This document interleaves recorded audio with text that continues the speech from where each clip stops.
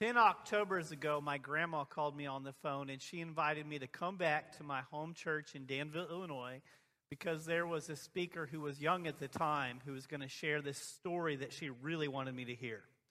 So I did, and I'm so glad that I went. The person that was speaking, his name was Brandon, and again, he was young at that time, but he's no longer young. And the story that he told was fascinating. And he was talking about him and a group of friends moving into a neighborhood in Indianapolis that was struggling. And the goal was simply to try to be good neighbors. So they did this, and over time, one of the things that happened with the neighborhood is that there was a strip club in town that attracted all kinds of crime. So the neighborhood came together, and they worked to petition the city to revoke the liquor license at this strip club, and the city did, and the strip club closed. And then the Lord worked things out where Brandon was able to spearhead this effort to help buy this building that had been a strip club and turn it into a youth center. I remember just like listening to this story, and I couldn't believe it. And he just returned not long before that back to his home church in Indianapolis, Meridian Church of God. And I was talking to some of the people there, and I think I heard something about a carpenter with the name of something like Figgy, who was pretty wild and had maybe too much fun taking the stripper pole out of this building. And there was even a picture, I think, of this crazy pastor, and I think his name was Steve, and he looked a little too happy to be taking a picture with a stripper pole. But I just remember listening to this, and one of the things that I loved about this speaker was the shrug with it. And because we were impressed, the people sitting in the audience were like, what's the plan? How do you do this? And he would shrug and say things like, there's only one Savior, and it's not me. And then telling about it, he would just say, all we are trying to do is love our neighbors. And then at the end, the big ask, right? So that they give money to it or come on a mission trip to go love the neighbors in the Bates Hendricks neighborhood. But instead it was, we don't need you to love our neighbors. We just challenge you to love your own neighbors. And I just remember thinking, that is just so different from about every other thing that I've ever heard. And it's so cool. And it stayed with me for a long time. Well, a lot's happened, and maybe you might guess where this story is going, but to me, that story was just a great story about doing a great job of putting first things first. That call to love our neighbors. So we're in this series. This is the final message about putting first things first. It's taken from Jesus, who said in the Sermon on the Mount, but seek first the kingdom of God, and seek first God's righteousness, rightness, justice. And he said, seek that first. And then, when Jesus was asked about what is the first most important commandment, Jesus didn't say they're all equally important, follow them all equally. He did answer, and he said the first one was this. Love the Lord, this in Mark 12, 30 through 31. Love the Lord your God with all your heart and with all your soul and with all your mind and with all your strength. The second is this, love your neighbor as yourself. There is no commandment greater than these. So today we're going to really focus on the idea, the challenge that Jesus gave to love the Lord our God with all of our strength. So we're going to look at what's called the Great Commission. It's the thing that the resurrected Jesus met with his apostles, and this is the thing that he told them to do with their strength, to use their energy, their efforts to do this. So we're going to go Matthew 28, 18 through 20. Then Jesus came to them. Again, this is resurrected Jesus. This is after the resurrection. He meets with his disciples, and he said, all authority in heaven and on earth has been given to me. Therefore, go and make disciples of all nations, baptizing them in the name of the Father and of the Son and of the Holy Spirit, and teaching them to obey everything I have commanded you. And surely I am with you always to the very end of the age. Now this morning, I've got some bad news, okay? So go ahead and groan and get out of the way, but we're going to talk a little bit about grammar and Greek. Ugh, right? Now here's the thing. I go to a school every week, and I volunteer at the level that I am, which is second grade. So this is not going to be a senior or a college level grammar lesson. This is like a second grade. So we're lucky there. It may be grammar, but it's about second grade level grammar. Okay? Well, in Greek, it does get pretty complicated. And we're going to try to, again, make it as simple as possible. But especially the word go. Now, there was a song when I was growing up that probably that Figgy guy liked called Jesus Commands Us to Go. Keith Green. And that is true in English if we look at this, right? Therefore, go.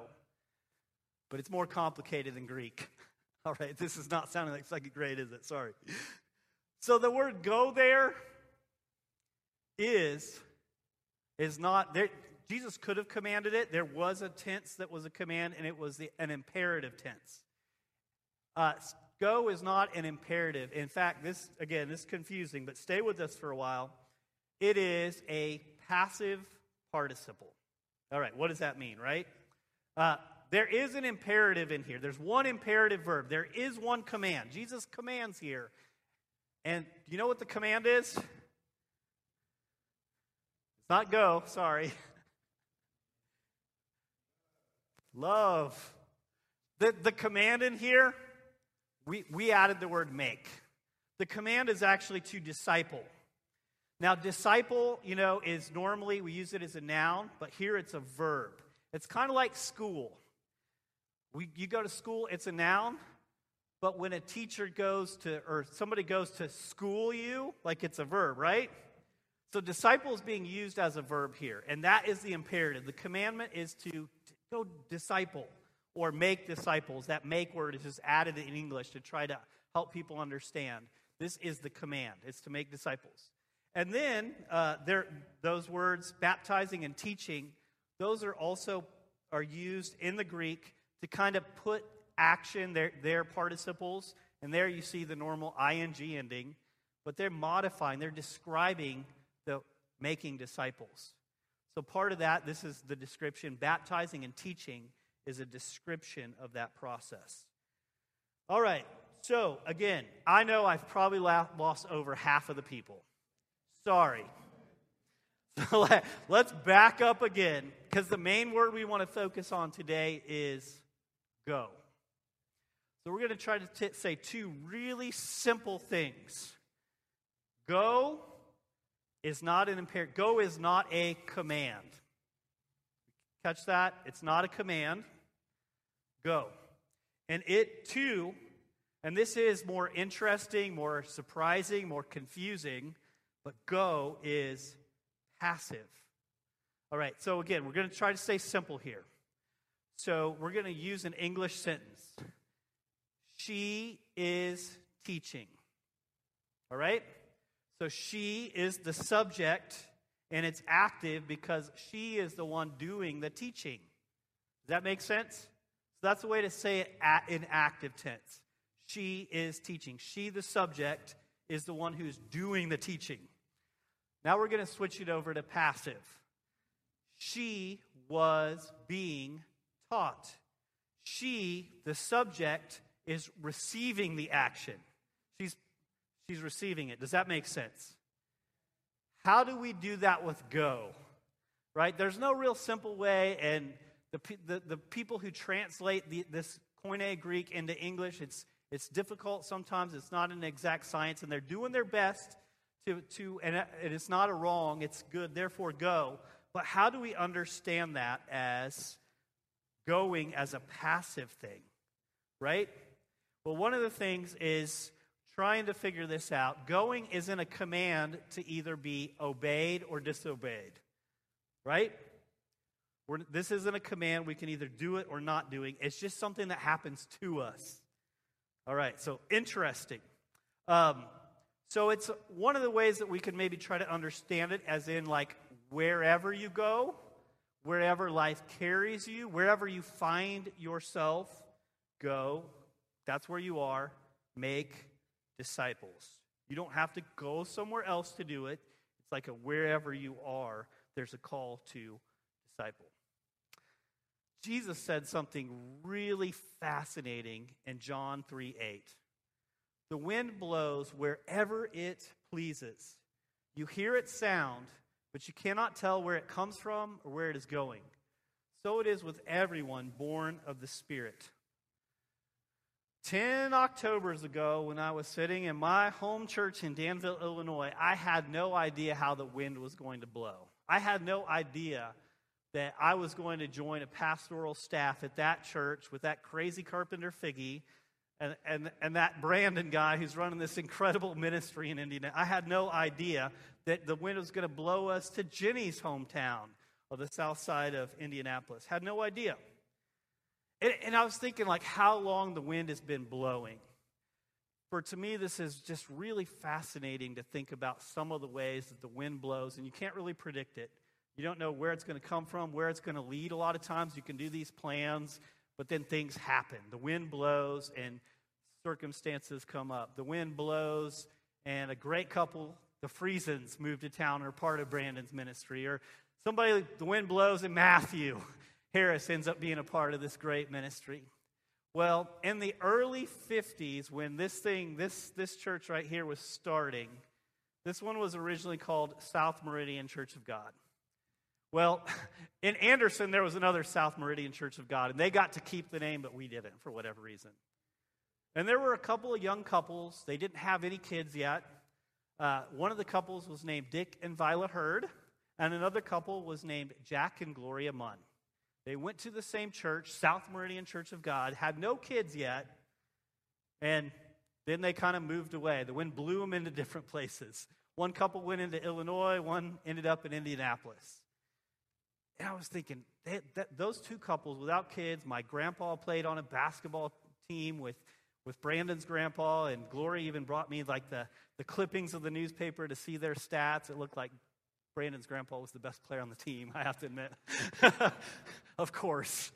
But they had no idea. Because when I told my grandparents, and I had heard before from so many people, because John Crump, the son of Ron Crump, who was a pastor here for a long time, kept telling me, there's this Gloria Munn, and she's like the best church person ever. So I heard this name as like Gloria Munn, and Munn and Maud are kind of close names, but they're different enough, so you don't just assume they're connected, right? So I tell my grandpa this, and he's like, Gloria Munn goes to that church. She is the best person. I've heard that before. And yeah, let's give her. And she is the best church organist I've ever heard. So and thinking, they had no idea how the wind was going to blow and what the wind of the Spirit and who the wind is going to blow across our paths. A few years ago, again, we had no idea how the wind was going to blow. There was a ministry student at Mid-America Church of God. Mid-America Christian University. And she's home and visited her sister who is on staff here. She was a ministry student. After she graduated, she ended up as a camp director at Camp Challenge in Bedford. She had a calling. We invited her to preach. She preached. And I don't think I'm alone in this, but I think we were really surprised how somebody so young was such a good preacher and had so much knowledge. Pastor Emily, we had no idea when she was preaching or when we invited her to speak that would lead to another pastor here. And one of the early sermons, she was talking about the wild goose chase. Again, we've talked about some of the difficulties in translation. Well, they were struggling to translate Holy Spirit into a Celtic language. They just didn't have equivalent words, so they came up, their best guess was wild goose. So in the Celtic world, the early Christians, they were following the wild goose, wherever the Spirit would lead. And that fits so well with the wind that blows wherever it will. So we are on this wild goose chase where the Spirit has blown us together. And I love that idea of it. There's an adventure in this. We can make plans, and plans are good, but we don't know what's going to happen. We made some plans in 2020, but none of us saw the shutdown coming, right? Plan all you want, but then circumstances are going to happen and just going to blow people in different ways. So, what does this have to do with loving God with all of our strength? So it sounds like in some ways I'm saying we're just blown and tossed by the wind wherever it leads us. Is this a passive thing? And I would say absolutely not, because choices are involved in this too. It's not just, sometimes it is. Sometimes we don't have a choice, sometimes we do. But the Apostle Paul, I think, did a really good job trying to balance these two ideas, that we're led by the Spirit and that circumstances and where we are make a big difference, and our choices do too. And what we do matters. Our labor matters. In Ephesians 2:8-10, in a classic passage, Paul wrote to the church in Ephesus, "For it is by grace you have been saved through faith. And this is not from yourselves. It's the gift of God." We didn't have anything to do with it, right? "Not by works, that no one can boast." But then he goes on and says, "For we are God's handiwork, created in Christ Jesus to do good works, which God prepared in advance for us to do." God's ways are so mysterious to us. We don't know how the wind is going to blow. We don't know exactly what's going to happen. And there is a phrase that for me that's really good to remember. It helps me kind of center, and it's this: pray like it all depends on God, and work like it all depends on you. And I am guilty of both ones. Sometimes I pray like it depends on God and just hope God will do something and I don't have to do anything about it. And sometimes I work like it depends on me and forget about God at all. I just think it's all on me. But neither one work. In August, I was in more of a stretch of working like it depended on me and not praying like it depended on God. And I developed a case of what I call stress brain. Now, stress brain is where, like, for me, when it really slows down, and in August it was weird. And I had this time in the lobby, and Pastor Emily was out talking to me. And you know those wheels on a computer when things are loading? I was trying really hard to follow what she was saying, but I felt like my eyes were, like, spinning around like those little circles, like, loading. And I was trying to catch up, so she looked at me, and she says, "I'm in charge now, you go." Sounds kind of like the Great Commission, but I think the go was an imperative. And fortunately, I listened, and we had just a little bit of quiet time. It was a great Sunday. As a Sunday, Taylor Johnson was baptized. And that was an awesome Sunday for us. Taylor's the guy who prayed for me right before the service. It was fantastic. But in the aftermath, thinking about this and thinking about, working too much or too little. And there was an old phrase that was pretty popular. They said, "I would rather burn out than rust out," right? And if those are your only two options, I suppose I agree. But this is a false dichotomy, because we don't really have to do either one. I think Teddy Roosevelt was the one, so he thought it was. And he burned out, by the way. But that's not how Jesus leads us. Jesus leads us to work and to rest. If we study his teachings, he leads us to go do things, to use our labor, and he leads us beside quiet waters to lay down and rest sometimes. It's both. We're called to use our strength to maximum potential, which includes rhythms of work and rest. It's not all down, work all the time, or that's burnout, or I'm just going to wait, not do much, look at the roses, whatever. It is both. Recently, there was some training for some of us pastors, and the guy was talking about this balance of work and rest, and his example was LeBron James. Don't react one way or another. We're not going to. But anyway, LeBron James, he has had a long and storied, prolific career in basketball. He's been an incredible basketball player. And he's getting older now, and he's still in great shape. He's been good for a long time. All-time leading scorer in the NBA, and he's still got, it seems like, years to go. So how does somebody like that do it? Well, the guy explained that LeBron James has a full-time coach whose only job is to manage LeBron James' recovery.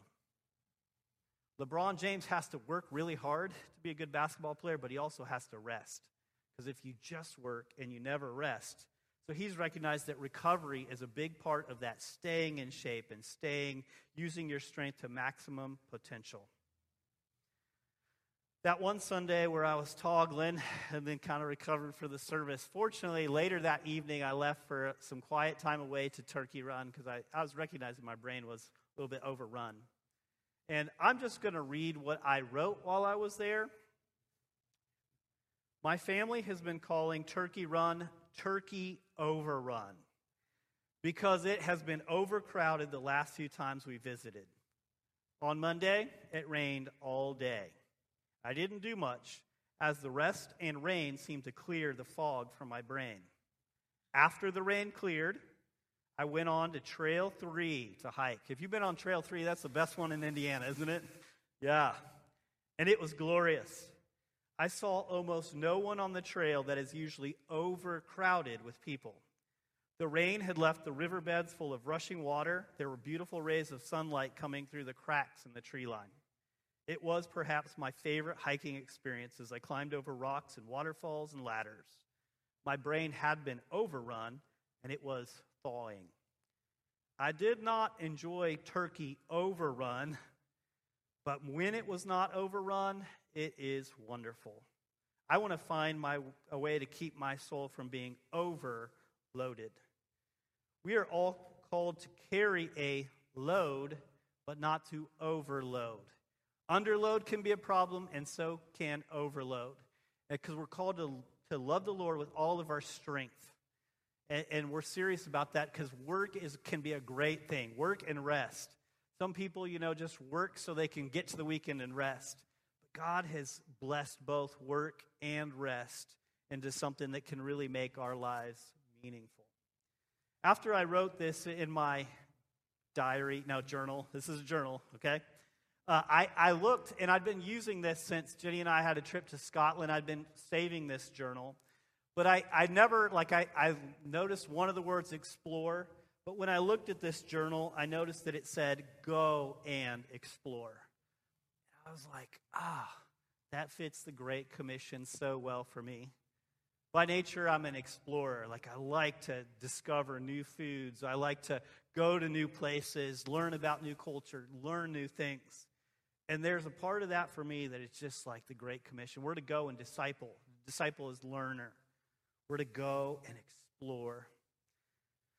So we look at the application for this, using our strength, loving the Lord with all of our strength, work and rest and trying to figure it all out, and the way the wind blows.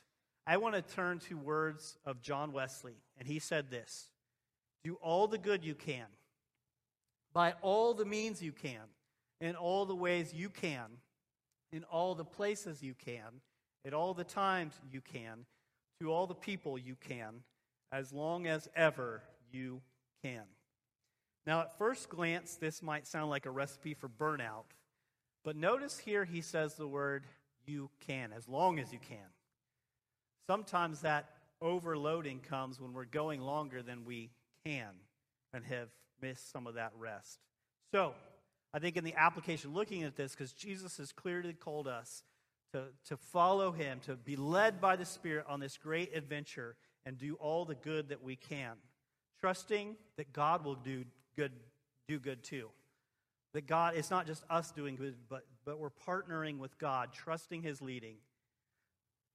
If you're even trying to do something is just simply following Jesus and trying to be a good neighbor, the wind is going to blow. And you never know what's going to happen because we're just called to do those small things. Love the neighbor, say hello, introduce yourself, make cookies that bless, begin with prayer, listen, eat, serve, stories. We're just called to do those little things. And as we do, then the signs follow. Then we see God at work too as we both take action in obedience to Christ.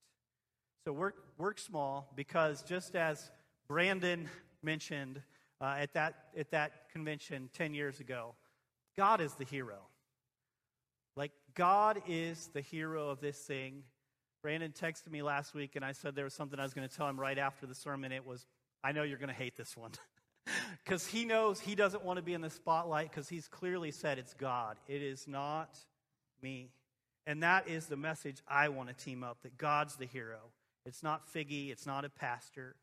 It's God who is the hero, and God's doing things.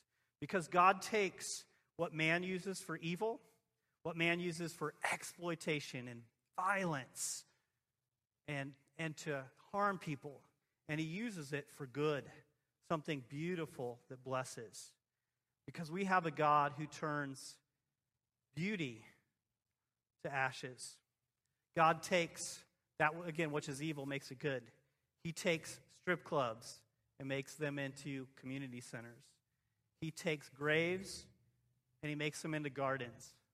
And God is the only one who can do this.